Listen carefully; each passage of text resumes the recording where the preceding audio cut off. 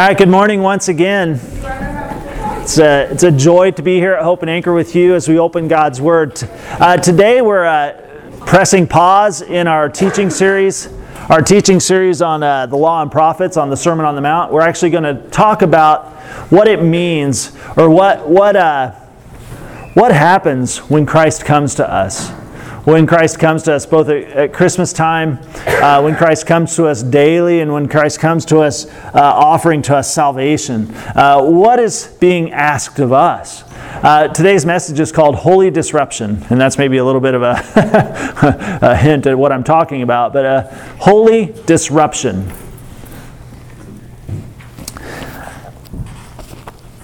Over the years, if you're like me, we've grown very familiar with the Christmas story.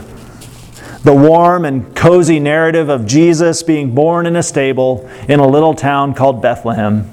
We know this story. We're familiar with it. There's a coziness that comes with this story.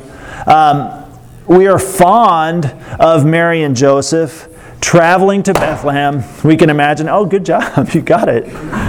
There was a wasp besetting us in this room, coming out of my wife's hair, apparently. But anyway, it's plastered on the front of this pew end if you want to take a look. That's pretty great. Nice work, Samuel. Isn't that cool? Nice work. Wow. I'm reading a book, and it has a picture of it's talking about how Europe has a highly developed train infrastructure. Their public transit is really great, but they've got a lot of really high-speed trains, and there's a train in France that goes over 200 miles an hour. It's crazy. But the picture was of this bird that was just plastered on the front. And he said that was the most fascinating thing about the whole train ride, was when he got off and looked at the front of the train and saw this bird just plastered. It was amazing. Anyway, that's kind of what that wasp looks like. Anyway. Thanks for the disruption. Yes. Holy disruption, right? All right. We think about Christmas, we think about the story, and there's a certain fondness. Even though this story happened so long ago in a time and a place so far away, we never met Mary and Joseph. We can only relate to a certain extent. We've never ridden long distances on the back of a donkey while we're pregnant. But we're familiar enough with this story that there's a fondness to it, a coziness to it. As we think about Mary and Joseph on that quiet moonlit night, traveling to Bethlehem, jostling along on a donkey back. It's a strange and a starlit night, but it somehow feels familiar. Somewhere along the way, a story that is by its very nature highly unusual, this very unusual story of God coming to be with us, it stopped sounding unusual at all through familiarity, through repeated contact. We hear it now, we're like, oh yeah, that story, I love that story. And we've kind of lost that sense. It's like, that is a wonderful and weird story. But think about it. This is a strange story indeed. The Messiah, the Savior of the world, has come to us. Good news, everybody. God has sent us a baby to save the world. What? It's like a John Hughes film. It's like The Baby Takes New York or something. It's like, here's God's master plan. He sent a baby to save the world. That God would answer the hopes and the longings of His people, and that He would send the Messiah prophesied of old to bring hope and deliverance to Israel and to all mankind, that, my friends, is great news. But His grand plan unfolded in the size and shape of an infant. And this is odd. And what I mean by that is, we of course, the hero that we imagined in our story would have had to have been born at some point, as all heroes are born. But somehow I think we expected him to kind of burst onto the scene as a full-grown Messiah, as a well-muscled Savior. You know what I mean? It's like he was like in preparation and in obscurity, and then all of a sudden kicks the door in like, I'm here, everybody! Tank top, muscles. We're not familiar with I know, that's pretty good stuff. But the story begins with him as a baby, and already these hopes, these longings are already being spoken as if they are fulfilled even on that night in Bethlehem. Do you understand that? How unique that is when we think about our story arcs, our hero's quest. It usually doesn't start when you're a newborn, an infant. Somehow, did we really anticipate a hero who would need hourly feedings? Did we really anticipate a hero that would come to us and require round-the-clock diaper changes? That doesn't really fit as well into our perceived or our preconceived narrative, does it? I didn't anticipate a God that woke up at all hours crying during the night and simply needing to just be held sometimes. Do you get this strange juxtaposition here? That the Savior of the world came and had to be held, had to be comforted, had to be soothed. What does it mean that God's plan to save the world came to us so helpless, so tender, and so mild? What do we make of the Word made flesh coming to us in our need and being inconvenient at times? Coming in an arrival where the hands that made the world would startle and that they would wave helplessly in the air as an infant. What does it mean that the incarnation comes and disrupts our routines and demands our care and requires us to make room? Really, everything about Jesus coming to us, it requires us to scoot over a little bit. Like, oh, I must make room for the King who has come to us. So let's listen to the Christmas story again and hear it with this in mind. How strange it is, but how disruptive it is too, and how unexpected it can be when Jesus comes. At the time, the Roman Emperor Augustus decreed that a census should be taken throughout the Roman Empire. This was the first census taken when Quirinius was governor of Syria. All returned to their own ancestral towns to register for this census. And because Joseph was a descendant of King David, he had to go to Bethlehem in Judea, David's ancient home. He traveled there from the village of Nazareth in Galilee. He took with him Mary, his fiancée, who was now obviously pregnant. And while they were there, the time came for her baby to be born. She gave birth to her first child, a son. She wrapped him snugly in strips of cloth and laid him in a manger because there was no lodging available for them. That night, there were shepherds staying in the fields nearby, guarding their flocks of sheep. Suddenly, an angel of the Lord appeared among them, and the radiance of the Lord's glory surrounded them, and they were terrified. But the angel reassured them. "Don't be afraid," he said. "I bring you good news. Good news that will bring great joy to all people. The Savior, yes, the Messiah, the Lord, has been born today in Bethlehem, the city of David. And you will recognize him by this sign. You will find a baby wrapped snugly in strips of cloth, lying in a manger." Suddenly the angel was joined by a vast host of others, the armies of heaven, praising God and saying, "Glory to God in highest heaven, and peace on earth to those with whom God is pleased." When the angels had returned to heaven, the shepherds said to each other, Let's go to Bethlehem. Let's see this thing that has happened, which the Lord has told us about." And they hurried to the village and found Mary and Joseph. And there was the baby, lying in the manger. After seeing him, the shepherds told everyone what had happened and what the angels had said to them about this child.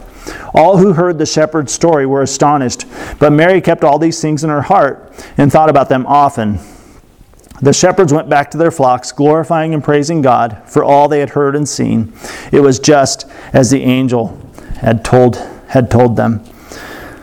So it's into a very busy and crowded world that Jesus creeps in among us. It's into this kind of a world, a busy, chaotic, crowded world. Jesus, he crept in among us in Bethlehem so long ago, inconspicuously, unspectacularly, and when doing so, barely finding room. Barely finding room among us. It was such a crowded, chaotic, cramped space that the King of the universe comes and they're like, there's nowhere for you to stay. You can stay in the garage if you'd like. You can stay in the shed, the stable with the animals. That's the only thing I can offer to you. Every day since, Jesus has continued his work. Jesus has continued his ministry in this same crowded, busy world. You see, you and me, our lives can often leave very little space for the work of Christ. Our lives can be pretty crowded and busy as well, leaving little space for what Christ seeks to accomplish in us. There's little room for the disruption of his work in my day-to-day life. Just like that Bethlehem innkeeper that we don't really know much about, we are confronted with a choice. What will we do with Jesus? We all, in encountering Jesus, we must decide what to do with him. What are we going to do? Ultimately, Jesus comes to us, and we will or we will not make room for him. We will or we will not make room for him in our lives. We will or we will not rearrange, reorder, and reprioritize for him. You see, from the very beginning, Jesus has never been interested in adding something nice to our pre-existing life.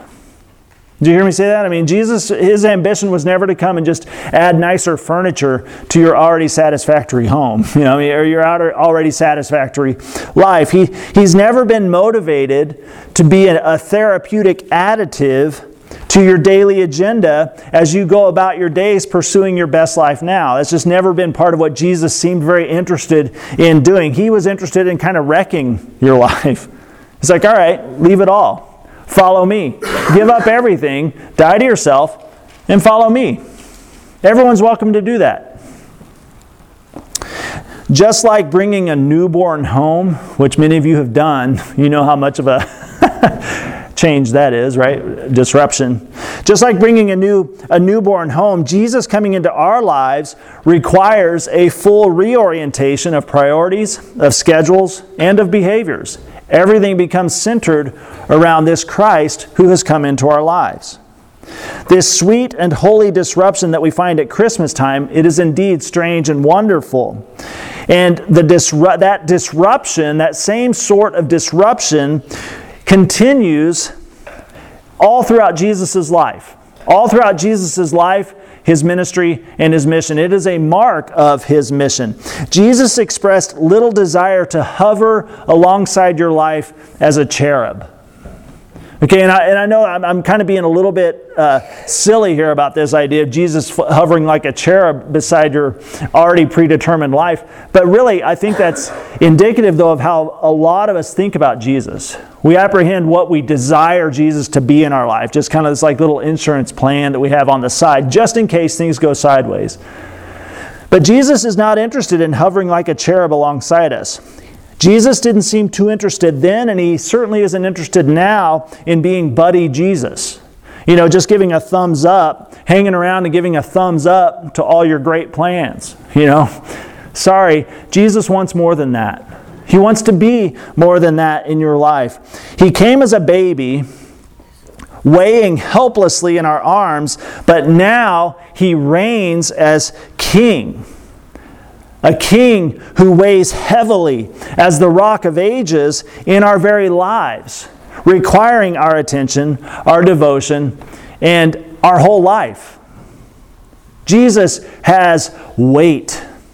Just as he had a weight to him as a baby in our arms, now he has a weight as the king, the rock of ages, in all who follow after him in their life. Consider the glory of Jesus' birth mingled with all those barnyard smells of the stable. And this startling contradiction, this startling juxtaposition, this stark juxtaposition rises up. Here is a picture of God's whole plan of redemption for creation. The glorious and the divine bursting out in the midst of the mundane and the human. Heaven and earth coming together in that little stable. The glorious and divine, the human and the mundane mingling. God's uncommon work to seek and save the world begins in such common places among such common people. This is how God chooses to do his work. The advent of Christ, it did not cause at the time a seismic shift in the empire. It did not cause a seismic shift even in Bethlehem. Most people at the time didn't even notice anything was happening. I mean, the only people that really noticed were the shepherds, because they were told by the hosts of heaven, which that's pretty remarkable. And then the magi, the wise men from the east, seeing a star, studying the stars each night. They start seeing this star and start seeing that it's fulfilling a prophecy. It's telling a story, and they want to chase this thing down. So these are the only people that really notice. In Bethlehem, though, it goes pretty much unnoticed altogether. But here's the thing. The closer that people got to Jesus, the more intimate the interaction they had with him, the greater the impact and the greater the disruption in their life. Yeah, the closer they came to Jesus, the more close Jesus came into their life, into their experience, the more of a disruption it brought. Think about Mary and Joseph, the shepherds, the wise men. All these people encountered Jesus up close and personal, and they all, as a result, experienced great disruption. As mom and dad, Mary and Joseph's lives were forever changed by the arrival of a baby. But also they remembered all that the angel had said, because they couldn't know at the time, could they? They couldn't know all that it meant to have Jesus born into your life, into your family. But the angels had said some pretty crazy things about, hey, this child will be the Savior of the world. He'll be the Messiah of God's people, but he'll be the Savior of the world. The shepherds, they were so amazed by the angels that they left their flocks behind. I mean, you get the sense that they're like, they see the angels, they hear the message, they're like, let's go. They leave the sheep, they go, they see it, and then it sounds like they didn't go back to their flocks. They went out into the town and they're like, guess what, everybody? This is amazing news. I don't know what was happening to the sheep in the meantime, but they didn't go right back to their sheep. Everything about what they had planned to do had changed. The Magi, the wise men, they left Babylon and they followed a star to find this obscure Jewish Messiah. Even the little drummer boy, he left drum practice with his band in his dad's garage in Seattle. You probably don't know this story. But he left to come and play his very best for him, pa-rum-pa-pum-pum. His plans changed too because of Jesus. Just like at that first Christmas so long ago, all who seek Christ, those who come close to him, will find him a wonder, yes, but they will also find him a holy disruption. They will find a change of plans comes with Christ. The things that Jesus would say later about what it meant to follow him really resonate and continue the theme that started to be expressed at his birth at Christmas time. Look at Matthew 16, 24 through 27. This is where Jesus is talking about the cost. To his disciples, like, hey, this is the cost of following me. He says, then Jesus said to his disciples, if any of you want to be my followers, this is Matthew 16, 24. Then Jesus said to his disciples, if any of you want to be my follower, you must turn from your selfish ways, take up your cross, and follow me. If you try to hang on to your life, you will lose it. But if you give up your life for my sake, you will save it. And what do you benefit if you gain the whole world but lose your own soul? Is anything worth more than your soul? For the Son of Man will come with his angels in the glory of his Father and will judge all people according to their deeds. Look also at Luke 18 through 30. This is the story of the rich young ruler. Is Jesus really encapsulating what it means to follow him? What is the cost? What is the disruption that comes in saying, I will follow after you, Jesus? This is Luke 18 through 30. Once a religious leader asked Jesus this question, good teacher, what should I do to inherit eternal life? Why do you call me good? Jesus asked him. Only God is truly good. But to answer your question, you know the commandments. You must not commit adultery. You must not murder. You must not steal. You must not testify falsely. Honor your father and mother. And the man replied, got it. I've obeyed all these commandments since I was young. When Jesus heard his answer, he said, there's still one thing you haven't done. Sell all of your possessions and give the money to the poor, and you will have treasure in heaven. Then come, follow me. But when the man heard this, he became very sad, for he was very rich. When Jesus saw this, he said, how hard it is for the rich to enter the kingdom of God. In fact, it is easier for a camel to go through the eye of a needle than for a rich person to enter the kingdom of God. Those who heard this said, then who in the world can be saved? And Jesus replied, what is impossible for people is possible with God. And Peter said, well, we've left our homes to follow you. And Jesus replied, I can assure you that everyone who has given up house or wife or brothers or parents or children for the sake of the kingdom of God will be repaid many times over in this life and will have eternal life in the world to come. So there is a cost that comes. There is a change of plans. There is a holy disruption that comes in deciding to follow after Jesus, to come close, to let him enter into our space, into our life. Christmas was a silent night, but Christmas was also a holy night. And what does it mean for Christmas to be a holy night? It is a holy night during which we are confronted. We are confronted with both resounding joy but also resounding disruption. Finding Jesus as a baby and coming to Him as Lord has always been accompanied by the sound of shuffling priorities and of changing agendas. Everything is shuffled with Jesus' arrival. Among the angels, the shepherds, moms and dads, among donkeys and sheep, all throughout creation, it all is shuffled. I wonder if this isn't why so many people who would call themselves Christ followers or call themselves nominally as Christians, I wonder if this isn't why so many are inclined to celebrate baby Jesus at Christmas, but are ambivalent or hesitant about following the risen Christ as Lord. There's often this fondness and this closeness and this warmness toward Jesus in the manger, but kind of a pushback to the idea of Jesus on the throne, that He could be Lord of my life.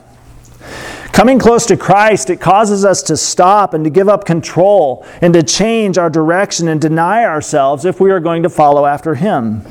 So, this year, as we approach Jesus again during this Christmas tide, the 12 days of Christmas, let us remember that we are coming close to Emmanuel. We are coming close to God with us. In acknowledging baby Jesus in His birth, let us with that then embrace Him as King Jesus in His ever-increasing rule and reign as King of the universe. Embracing Jesus as King brings all the implications of His authority and all of the expectations that we will orient our very lives around this holy God. What will you rearrange? I think that's where I want to land with this thing, is we want to spend the next week or more, let this be a space and a time where we're actively asking, what is being rearranged in my life? What is it that God is asking me in Christ to shuffle in my life? What kind of holy disruption is Jesus bringing into my life for this year? What will you rearrange and how will you scoot over this year to make room? How will you intentionally receive your King and receive His holy disruption in your life? Now is the time to make room. That's one of the benefits of a new year. It comes right after Christmas. We have a chance to kind of press reboot, turn it off, turn it back on. Think about, how do I want to do this year differently? And I want to encourage you to think seriously about this. What is it Christ is asking of you, and how do you need to be disrupted this year for His glory? As the new year begins, what kind of holy disruption does Christ have for you? Let's pray. Father, thanks for your word and a chance to consider this, that Jesus always causes an upset, a disruption, that things carrying on as normal in our well-laid plans and patterns and rhythms is not often leading us in the direction in which Christ is traveling. If we say we are following after Jesus, we must be attentive and regularly asking, God, how is it you need to disrupt my assumptions? How is it you need to disrupt my settled behaviors so that I might more faithfully follow after Jesus this year? I love how Christmas is that reminder, and how it comes to us every year in just enough time for us to consider the new year to come. So over these 12 days of Christmas, or the Christmas tide, I pray that we would use it well. We would consider it a season of preparation for another trip around the sun, when we can live more faithfully, when we can understand and acknowledge the holy disruption in our life, and see you do some amazing things for us, in us, and through us. God, I pray that we would see with clarity, that we would hear clearly and understand that you have ambition in our life. You have intention in our life, that this year holds opportunity for us. And I pray that we would show up, that we'd be paying attention, and that at the end of this next year, we'd look back and say, wow, God, I love it. I love it that I was able to come close to you this year, and I love it that you were so willing to interrupt my life and send me in a way that leads to life, but also leads to renewal of the world in which I live, the people in my life. That you'd see people you love transformed because of your obedience to Jesus. God, I pray that would be at the center of our desire this year. Lord, do a work in us, I ask, in Jesus' name. Amen. All right, we're going to worship with sing another song, and this is a chance to just sit with the Lord. Maybe consider, as we move toward the new year, how can Christ disrupt you? How can this holy disruption come and glorify Him more this year and make more disciples in your life? Let's be obedient this year. Let's follow where Christ leads us.